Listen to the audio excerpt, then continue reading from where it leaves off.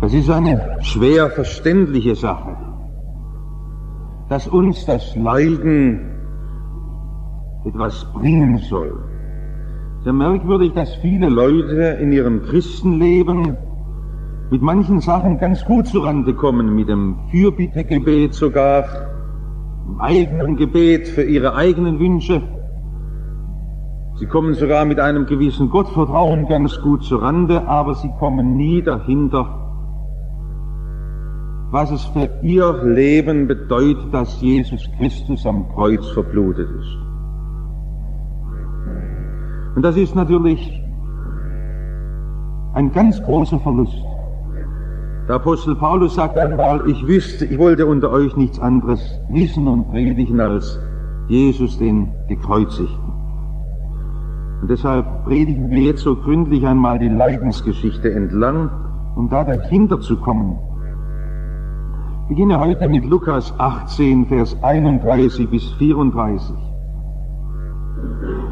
Das ist diesmal landeskirchliche Ordnung, dass wir Lukas predigen, die Leidensgeschichte. Jesus nahm aber zu sich die 12 und sprach zu ihnen, seht, wir gehen hinauf nach Jerusalem. Es wird alles vollendet werden, was geschrieben ist durch die Propheten von des Menschen Sohn. Denn er wird überantwortet werden den Heiden, und er wird verspottet und geschmäht und verspeit werden. Und sie werden ihn geißeln und töten und am 3. Tag wieder auferstehen. Die Jünger aber verstanden der keins. Und die Rede war ihnen verborgen und wussten nicht, was das Gesagte war. Herr, auch wir sind so taub, öffne unsere Ohren und unser Verstehen zum Begreifen. Amen. Sie lesen doch auch Zeitung. Gestern stand vom Ministerpräsidenten Heinz Kühn in der Zeitung, dass er sich in einer 2. Klasse einer Grundschule sich mal wieder hinsetzte, um dieses große Problem zu studieren, Mengenlehre. Und nach dieser Schulstunde wurde die 8-jährige Katja, die die Ehre hatte, neben ihm zu sitzen, gefragt, wie denn ihr Nebensitzer so gewesen sei. Und dann sagt sie, ach ja, er war so ganz nett, nur hat er immer daneben gedacht. Das ist ja so kompliziert für einen Menschen, der normale Logik gewohnt ist, in dieses andere Denken Eingang zu finden.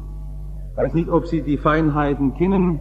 Ein Kreis und noch ein Kreis gibt nicht 2 Kreise, sondern eine Vereinigungsmenge von einem Kreis. Es geht einfach logisch nicht in den Kopf hinein. Und dass es Schnittmengen und Leermengen und sonst noch etwas gibt, aber da belehren uns die Mathematiker und sagen, wer mehr begreifen will in der Mathematik, der muss die Grundgesetze dieses Denkens ganz langsam lernen. Es braucht Zeit. Das ist nicht einfach dumm, wie es der Laie geschwind sagt, sondern das hat einen ganz tiefen Sinn. Und er wird umso mehr später begreifen und verstehen können. Und wer einmal sich mit der Philosophie beschäftigt hat, weiß, dass es dort Denkgesetze gibt, die einem Außenstehenden zuerst lächerlich sind. Etwa das Denken in Widersprüchen, in der Dialektik. Das ist doch ein Unsinn. Ich kann doch nicht in 2 gegensätzlichen Sätzen eine Wahrheit erfassen. Und wer in diesen Denkgesetzen geschult ist, wird merken, man kann in weiteren schwierigen Denkgesetzen unsere komplizierte Welt fassen und verstehen.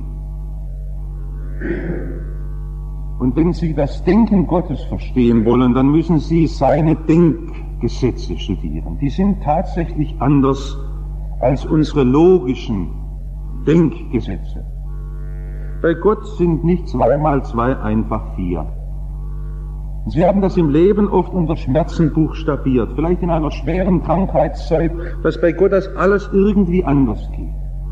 Sie haben es von ferne geahnt, beim Bibellesen, beim Hören einer Predigt oder auch, wo Sie in einem Bibelgespräch waren, dass das alles irgendwie anders geht bei Gott. Aber dass wir gewürdigt werden, Einblick zu nehmen in dieses göttliche Denken, das ist wichtig. Ich möchte heute Ihnen diese Grundgesetze göttlichen Denkens vorstellen, denn sie sind an einem Punkt zusammengefasst und werden gleichsam gebündelt, und dort werden sterbliche Menschen gewürdigt, Gott zu verstehen. Es ist ja nicht wahr, als ob man beim Glauben das Denken ausschalten müsste. Nein, man muss umlernen. Man muss nochmal von ganz vorne anfangen. Selbst Menschen, die Professoren sind, die Abitur gemacht haben, die 3 Universitätsstudien hinter sich haben, müssen noch einmal anfangen, Schüler zu werden, wie das kleinste Kind. Das hat Jesus gemeint, so nicht werdet wie die Kinder. Und das wollen wir tun, indem wir das Geheimnis Jesu verstehen. Einfach dort jetzt in diesen Sonntagen stehen bleiben vor diesem schweren Geschehen, als sie diesen Jesus mit seinen liebenden Händen dorthin nageln an dieses Kreuz. Denn dort sagt Gott, dass dort seine ganze Weisheit, seine ganze Intelligenz, seine ganze Planung komprimiert sichtbar sei an diesem Kreuzesgeschehen. Sie sind auf der falschen Fährte, wenn Sie im christlichen Glauben was anderes suchen, als dieses Kreuz zu verstehen. Es mag heute in unserer modernen Zeit, mag das immer wieder eine Versuchung sein, dass wir meinen, man könne das Christentum vielleicht doch noch anders verstehen. Vielleicht gelingt es einmal der Kirche, die ganze Welt zu überzeugen von ihrer Leistung und von ihrem Können und von ihrer Schönheit und von ihrer Liebe.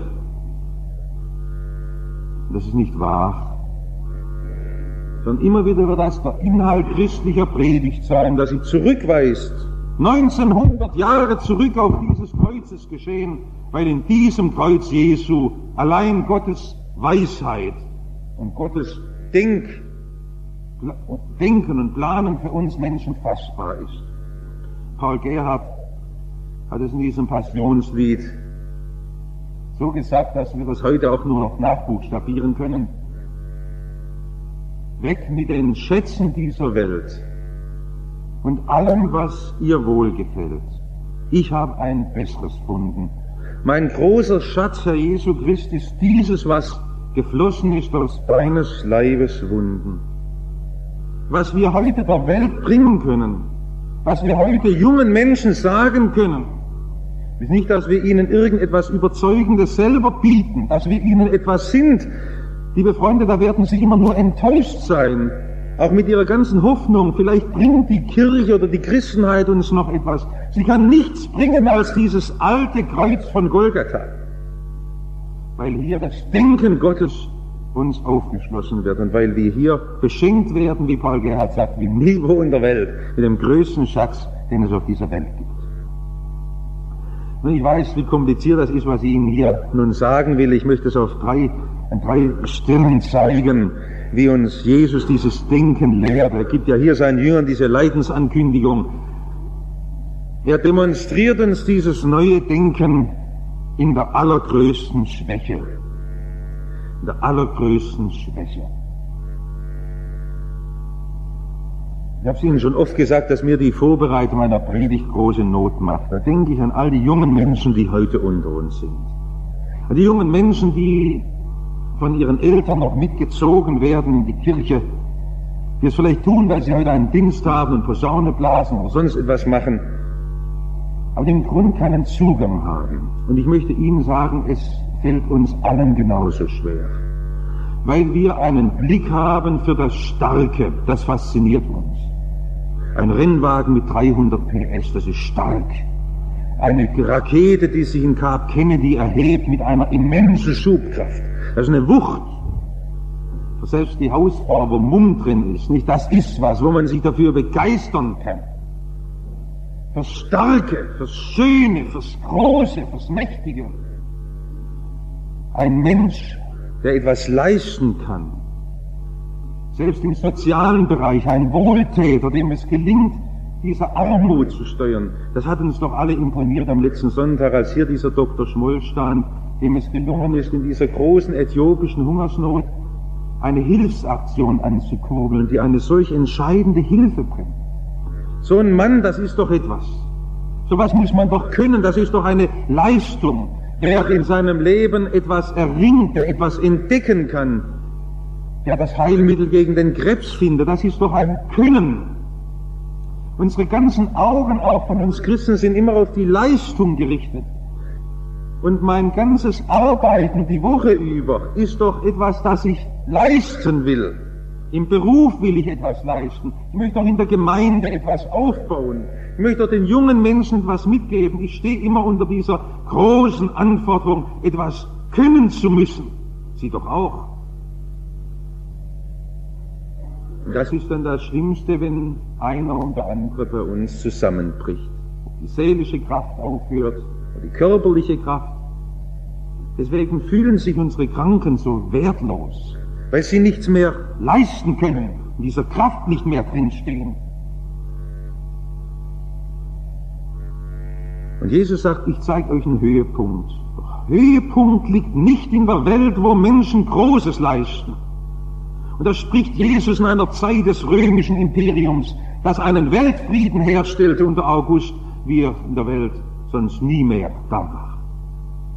Dieses römische Imperium, das mit seinem römischen Recht bis heute noch für unser Strafgesetzbuch und unser bürgerliches Gesetzbuch vorbildlich ist. Kein Jurist in Tübingen, der nicht römisches Recht studieren muss. Und Jesus schiebt das alles auf die Seite. Ich weiß, wie man sich daran ärgern kann und sagt, der Höhepunkt in der Welt liegt dort, wo ich ganz, ganz schwach bin. Ich muss diesen Weg bis zur letzten Schwäche durchgehen. In der tiefsten, elendesten Schwäche liegt der Höhepunkt. Und da stehen die Jünger da und verstehen keines dieser Worte. Ich verstehe es doch auch nicht. In der elendesten Schwäche soll es drin liegen. Die Rede war ihnen verborgen und sie wussten nicht, was ihnen gesagt war. Und ich verstehe, dass heute Leute sagen, also das begreife ich am Kreuz nicht, aber das Kreuz könnte man vielleicht umdeuten, vielleicht war Jesus ein Politiker oder sowas. Nein, nein, Jesus will das ganz bewusst sagen, unserem Denken völlig quer, noch viel querer als uns die Mengenlehre liegt. Weil das göttliche Denken anders ist, eine Torheit, sagt Paulus, im Denken der Griechen und der Juden und auch der Deutschen. Denn dieses Denken Jesu sagt, in der allergrößten Schwäche liegt die größte Macht verborgen. In der allergrößten Schwäche. Sie müssen einen Gedanken hier mitdenken. Jesus sagt, dieser Leidensweg, den ich nun gehe, ist die Erfüllung der Propheten. Und bei den Propheten war es geweissagt. Denken Sie nur an diese große Prophetie, Jesaja 53. Er ist um unserer Missetat willen verwundet und um unserer Sünde willen zerschlagen. Diese elende Schwäche am Kreuz Jesu, diese Erbärmlichkeit, diese Ohnmacht, dieses nicht mehr können. Warum tappen wir Christen denn das so aus? Weil Jesus meine Schwäche trägt, meine Ohnmacht, mein Versagen. Und das ist jetzt merkwürdig. Wir gehen in die kommende Woche hinein im Vollgefühl unserer Kräfte und dann steht dieses Bild des Gekreuzigten vor uns und er sagt, lass doch mal. In deinem Leben ist alles viel elender. Deine Unwahrhaftigkeit, deine fehlende Liebe, deine Schuld, die dich anklagt und all das ist zusammengedrängt in dieser Gestalt Jesu, in dieser allergrößten Schwäche Jesu. Das Bild meines Lebens. So schwach bin ich, so elend, so arm. Wenn Sie diesen Gedanken Gottes nicht verstehen, verstehen Sie das Kreuz nicht. Dass alles zusammenfällt in ihm. Ich muss dauernd Stärke markieren, ich muss dauernd groß sein, ich muss dauernd etwas machen. Wir können es jetzt voreinander eingestehen. Das ist unsere Eigenart unter uns Christen, dass uns Jesus das fortwährend beleuchtet. So elend, so arm, so groß ist meine Sünde. Ob wir in einer Gemeinde das noch nötig haben, dass wir einander loben müssen, oder doch wissen, wie der Paulus einmal sagt, ich bin der allerschlimmste der gefallenen Menschen, der größte der Sünder. Ich sehe es am Kreuz, Die allergrößte Tiefe, die leidet Jesus für mich durch. Aber in dieser größten Tiefe des Kreuzes, da steht dieses Letzte, dass Gott meine Schulden wegwischt, um Jesu willen. Und das ist die einzige Macht in der Welt, die die Welt verändert. Vergebung Gottes. Angenommen von ihm. Der Paulus hat einmal das auch immer so durchüberlegt, was man alles mit einem Leben groß machen könnte. Er war ja als Rabbine selber in dieser großen Denkungsart drin, was er noch leisten will. Und dann hat er plötzlich gemerkt vor dem Kreuz Jesu, das Größte ist, dass er mich angenommen hat. Dass er mir die Sünden weggewaschen hat. Und dass Jesus für mich zu Tode blutet. Und dass Sie in der kommenden Woche noch etwas wirken dürfen, das ist ein Wunder Jesu.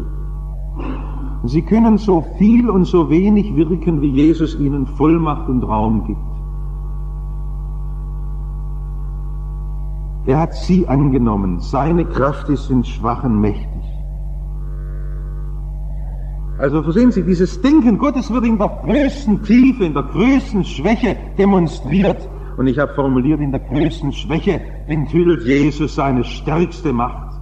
Nicht diese Schubkraft, die uns in die Augen sticht, nicht die großen Revolutionen, nicht die großen Veränderungen, sondern Sie werden in Ihrem eigenen Leben entdecken, da können Sie erst etwas leisten, wo Sie sich in die Hände Jesu fallen lassen und warten, was Jesus durch Sie wirken will.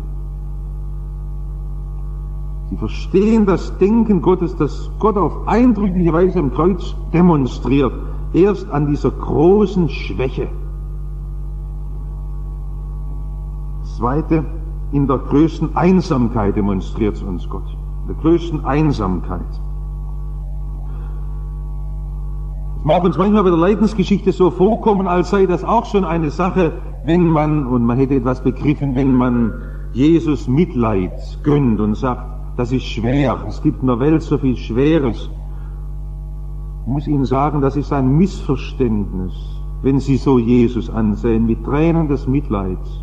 Hat er immer weit von sich gewiesen. Er hat zu diesen Frauen von Jerusalem gesagt, weint nicht über mich, weint über euch. Ich hab's nicht nötig. Aber ihr habt's nötig, euch zu beweinen.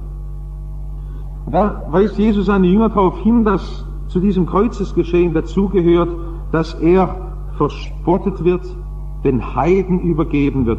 Das Schlimmste, was ihnen ja in ihrem Leben mal passieren kann, ist, dass sie Menschen ausgeliefert sind. Lesen Sie Archipel Gulag, dann wissen Sie genug. Aber es gibt es in allen Schattierungen der Welt, in West und Ost. In den Händen der Menschen ist das Schlimmste. Ausgeliefert von Menschen. Verspottet, geschmäht, verspeit. Jesus geht in diese furchtbare Einsamkeit hinein. So kann man doch nicht leben. Wir wollen doch Menschen um uns haben, die uns verstehen, die uns Anerkennung geben. Und Gott enthüllt noch einmal, das Größte geschieht dort, wo Jesus ganz verlassen ist von Menschen, in der größten Einsamkeit. Wir sind alle darauf angewiesen, dass wir Bestätigung von Menschen haben. Wenn uns einer lobt, dann ist das ja nicht nur, dass wir auf Schmeicheln angewiesen sind, sondern wir brauchen das einfach. Wir werden unsicher, wenn es nicht ein Echo gibt, ob das richtig ist. Das braucht man. Man braucht, wenn man in der Welt etwas leisten will, den Rückhalt von Menschen. Warum kann der Premierminister Heath in England keine Regierung bilden? Weil er nicht den nötigen Rückhalt hatte in der Wahl. Man braucht Menschen. Nur Gott verzichtet auf diesen Rückhalt von Menschen. Er versichert sich nicht von Regierungen und von vielen Menschenmassen, dass die Bravo ihm zurufen. Es ist auch im Bereich des Christlichen noch nie gut gegangen, wenn Staaten und Regierungen und Volksmassen Heil gerufen haben. Und das Große geschieht dort, wo Jesus ganz einsam ist, verlassen, verspottet von Menschen. Wo er da steht und ihn selbst noch seine treuesten Freunde verlassen haben. Denn in dieser totalen Einsamkeit hat er enthüllt, dass es etwas ganz Großes gibt, was es sonst nie in der Welt mehr gibt. Die Hand Gottes des Vaters, die ihn hält. Vater, in deine Hände befehle ich meinen Geist. Und sie können das nur erkennen, wo sie dort aufs Kreuz schauen. Und es kann sein, dass Gott sie Enttäuschungen erleben lässt mit vielen Menschen, wie sie überhaupt reif werden, heute am Sonntag diese Kreuzesbotschaft zu verstehen. Das Größte in der Welt geschieht, wo keine Menschen Ja dazu sagen, sondern wo die Menschen weglaufen, wo sie lachen, wo sie verspotten, aber wo Menschen das erleben, der lebendige Gott hält mich. Gottes Macht hält mich in Acht. Erd und Abgrund muss verstummen, ob sie noch so brummen. Er braucht keine Unterstützung und keine Bestätigung von Menschen. Und dass man in der Welt leben kann und allen Menschen ins Gesicht lachen kann und anderer Meinung sein kann und doch einen Standpunkt hat, weil man in Gott gegründet ist. Dass Jesus als Einzelner gegen eine ganze Welt steht, weil er diese Macht Gottes kennt. Das ist dieses ganz Neue, was uns das Kreuz enthüllt hat. Und seitdem gibt es Menschen, die in der Nachfolge Jesu stehen und die dieses Geheimnis entdecken, dieses wunderbare Geheimnis der tiefsten Geborgenheit, die ihnen kein Mensch, keine Gemeinschaft bieten kann, als der lebendige Gott selbst, dort wo sie unterm Kreuz stehen und sagen, sein Kreuz bedeckt meine Schuld, sein Blut macht hell mich und rein. Dort bin ich geborgen. Dort können Menschen gegen mich reden. Dort können Unglücke passieren. Ich bin geborgen in ihm. Verstehen Sie, warum der Paul Gerhard sagt, ich muss in dieses Denken Gottes am Kreuz mich hineindenken, um das Geheimnis des Glaubens zu verstehen. In der totalen Einsamkeit erst kommt das zum Vorschein, dass Jesus auch heute keine Unterstützung von Menschen braucht.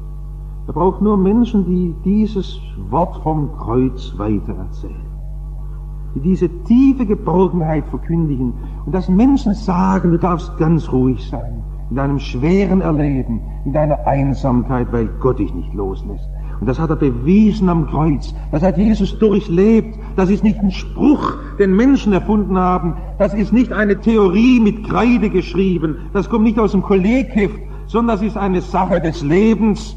Das ist erlebt und erfahren und bewährt dort auf diesem Hügel Golgatha. Des Menschensohn muss verspeit werden, dass es für uns alle festgestellt ist. Ich las in einer Predigt von Betzler, wo er sagt, da sitzt ein Predigthörer da, der sagt, keiner schreibt mir einen Brief. Dort ist einer, der sagt, keiner denkt an mich, keiner besucht mich. Nach dem Gottesdienst redet mich keiner an, ich bin so allein. Dann sagt Betzler in Vollmacht, aber das ganze Kreuz sagt dir, er ist so einsam geworden, damit er dir ganz allein die Geborgenheit schenkt. Du darfst so selbstsüchtig sein und sagen, alles für mich, damit ich geborgen bin. Deshalb ging er durch diese Tiefe durch, damit ich das weiß, damit niemand mir das wegnehmen kann. Denn meine Überzeugung, die beruht nicht auf der Meinung eines Theologen, die beruht nicht auf der Meinung von meinem Freund und von meiner Mutter und von meinem Vater, sondern die beruht auf dem, was Jesus mir zuspricht und durchlitten hat am Kreuz. Dass er diese Geborgenheit einzelnen Menschen schenken will. Das war unser zweiter Punkt. In der allergrößten Einsamkeit enthüllt Jesus festeste Geborgenheit. Und noch eine dritte Stelle, wo Jesus das beweist, im elendesten Sterben, dieses göttliche Denken.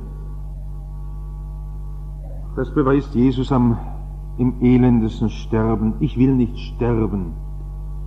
Wer das Sterben kennt, so wie unsere Gemeindeschwester, die an den Sterbebetten steht, oder wer in der Krankenpflege ist, das sind ja heute noch die einzigen, die ans Sterben kommen, die Angehörigen ja kaum mehr, die wissen, wie schwer das ist. Und da geht es beim Leiden so weit, wie Jesus sagt, er muss getötet werden. Und wie? Wie dann noch der Soldat in diesen kostbaren Leib Jesu seinen Spieß hineinbohrt, wie wenn es ein Kadaver wäre. Und so ist es ja mit unserem Leib, den wir pflegen, Wenn wir heute Morgen aufstehen, dann richten wir uns schön und wir schmieren uns noch eine Creme ins Gesicht. Unser schöner Leib, der sterben muss. Und Jesus sagt, das muss so, sonst verstehst du es nicht. Und sieh noch mal auf Jesus. Dieser Leib Jesu, der muss sterben. Er muss ganz kaputt gemacht werden. Bis auf einmal sichtbar wird, dass aus diesem sterbenden Leib der Auferstehungsleib kommt am Ostermorgen. Und wir, die wir dieses Geheimnis der Auferstehung kennen, wissen, dass wirklich es hier um einen neuen Leib geht, um einen fassbaren Leib, um eine wirkliche Auferweckung dieses sterblichen Fleisches. Der ahnt das Geheimnis. Und dass Gott sagt, es muss in deinem Leben viel sterben. Und du sträubst dich dagegen und du willst nicht mit. Und wenn es bei uns ans Altwerden geht und Dinge uns abgestreift werden, die wir nicht mehr haben wie vorher, unser Leib schwach wird, habe ich einmal miterlebt, wie einer gelitten hat, als ihm der Fuß amputiert wurde. Was das für ein Sterben ist, bei vollem Bewusstsein. Stück um Stück deines Leibes wird abgeschnitten. Du kannst nie mehr laufen wie früher, nie mehr Sport treiben. Und es gibt so viele Dinge, die uns abgeschnitten werden. Pläne, die durchschnitten werden, Hoffnungen, die enttäuscht werden. Und der Paulus sagt, wir werden immer darin den Tod gegeben um Jesu willen. Wir leben ja heute in einer so friedlichen Zeit und sehen das ja nur von ferne, wenn in anderen Ländern Menschen um Jesu willen leiden.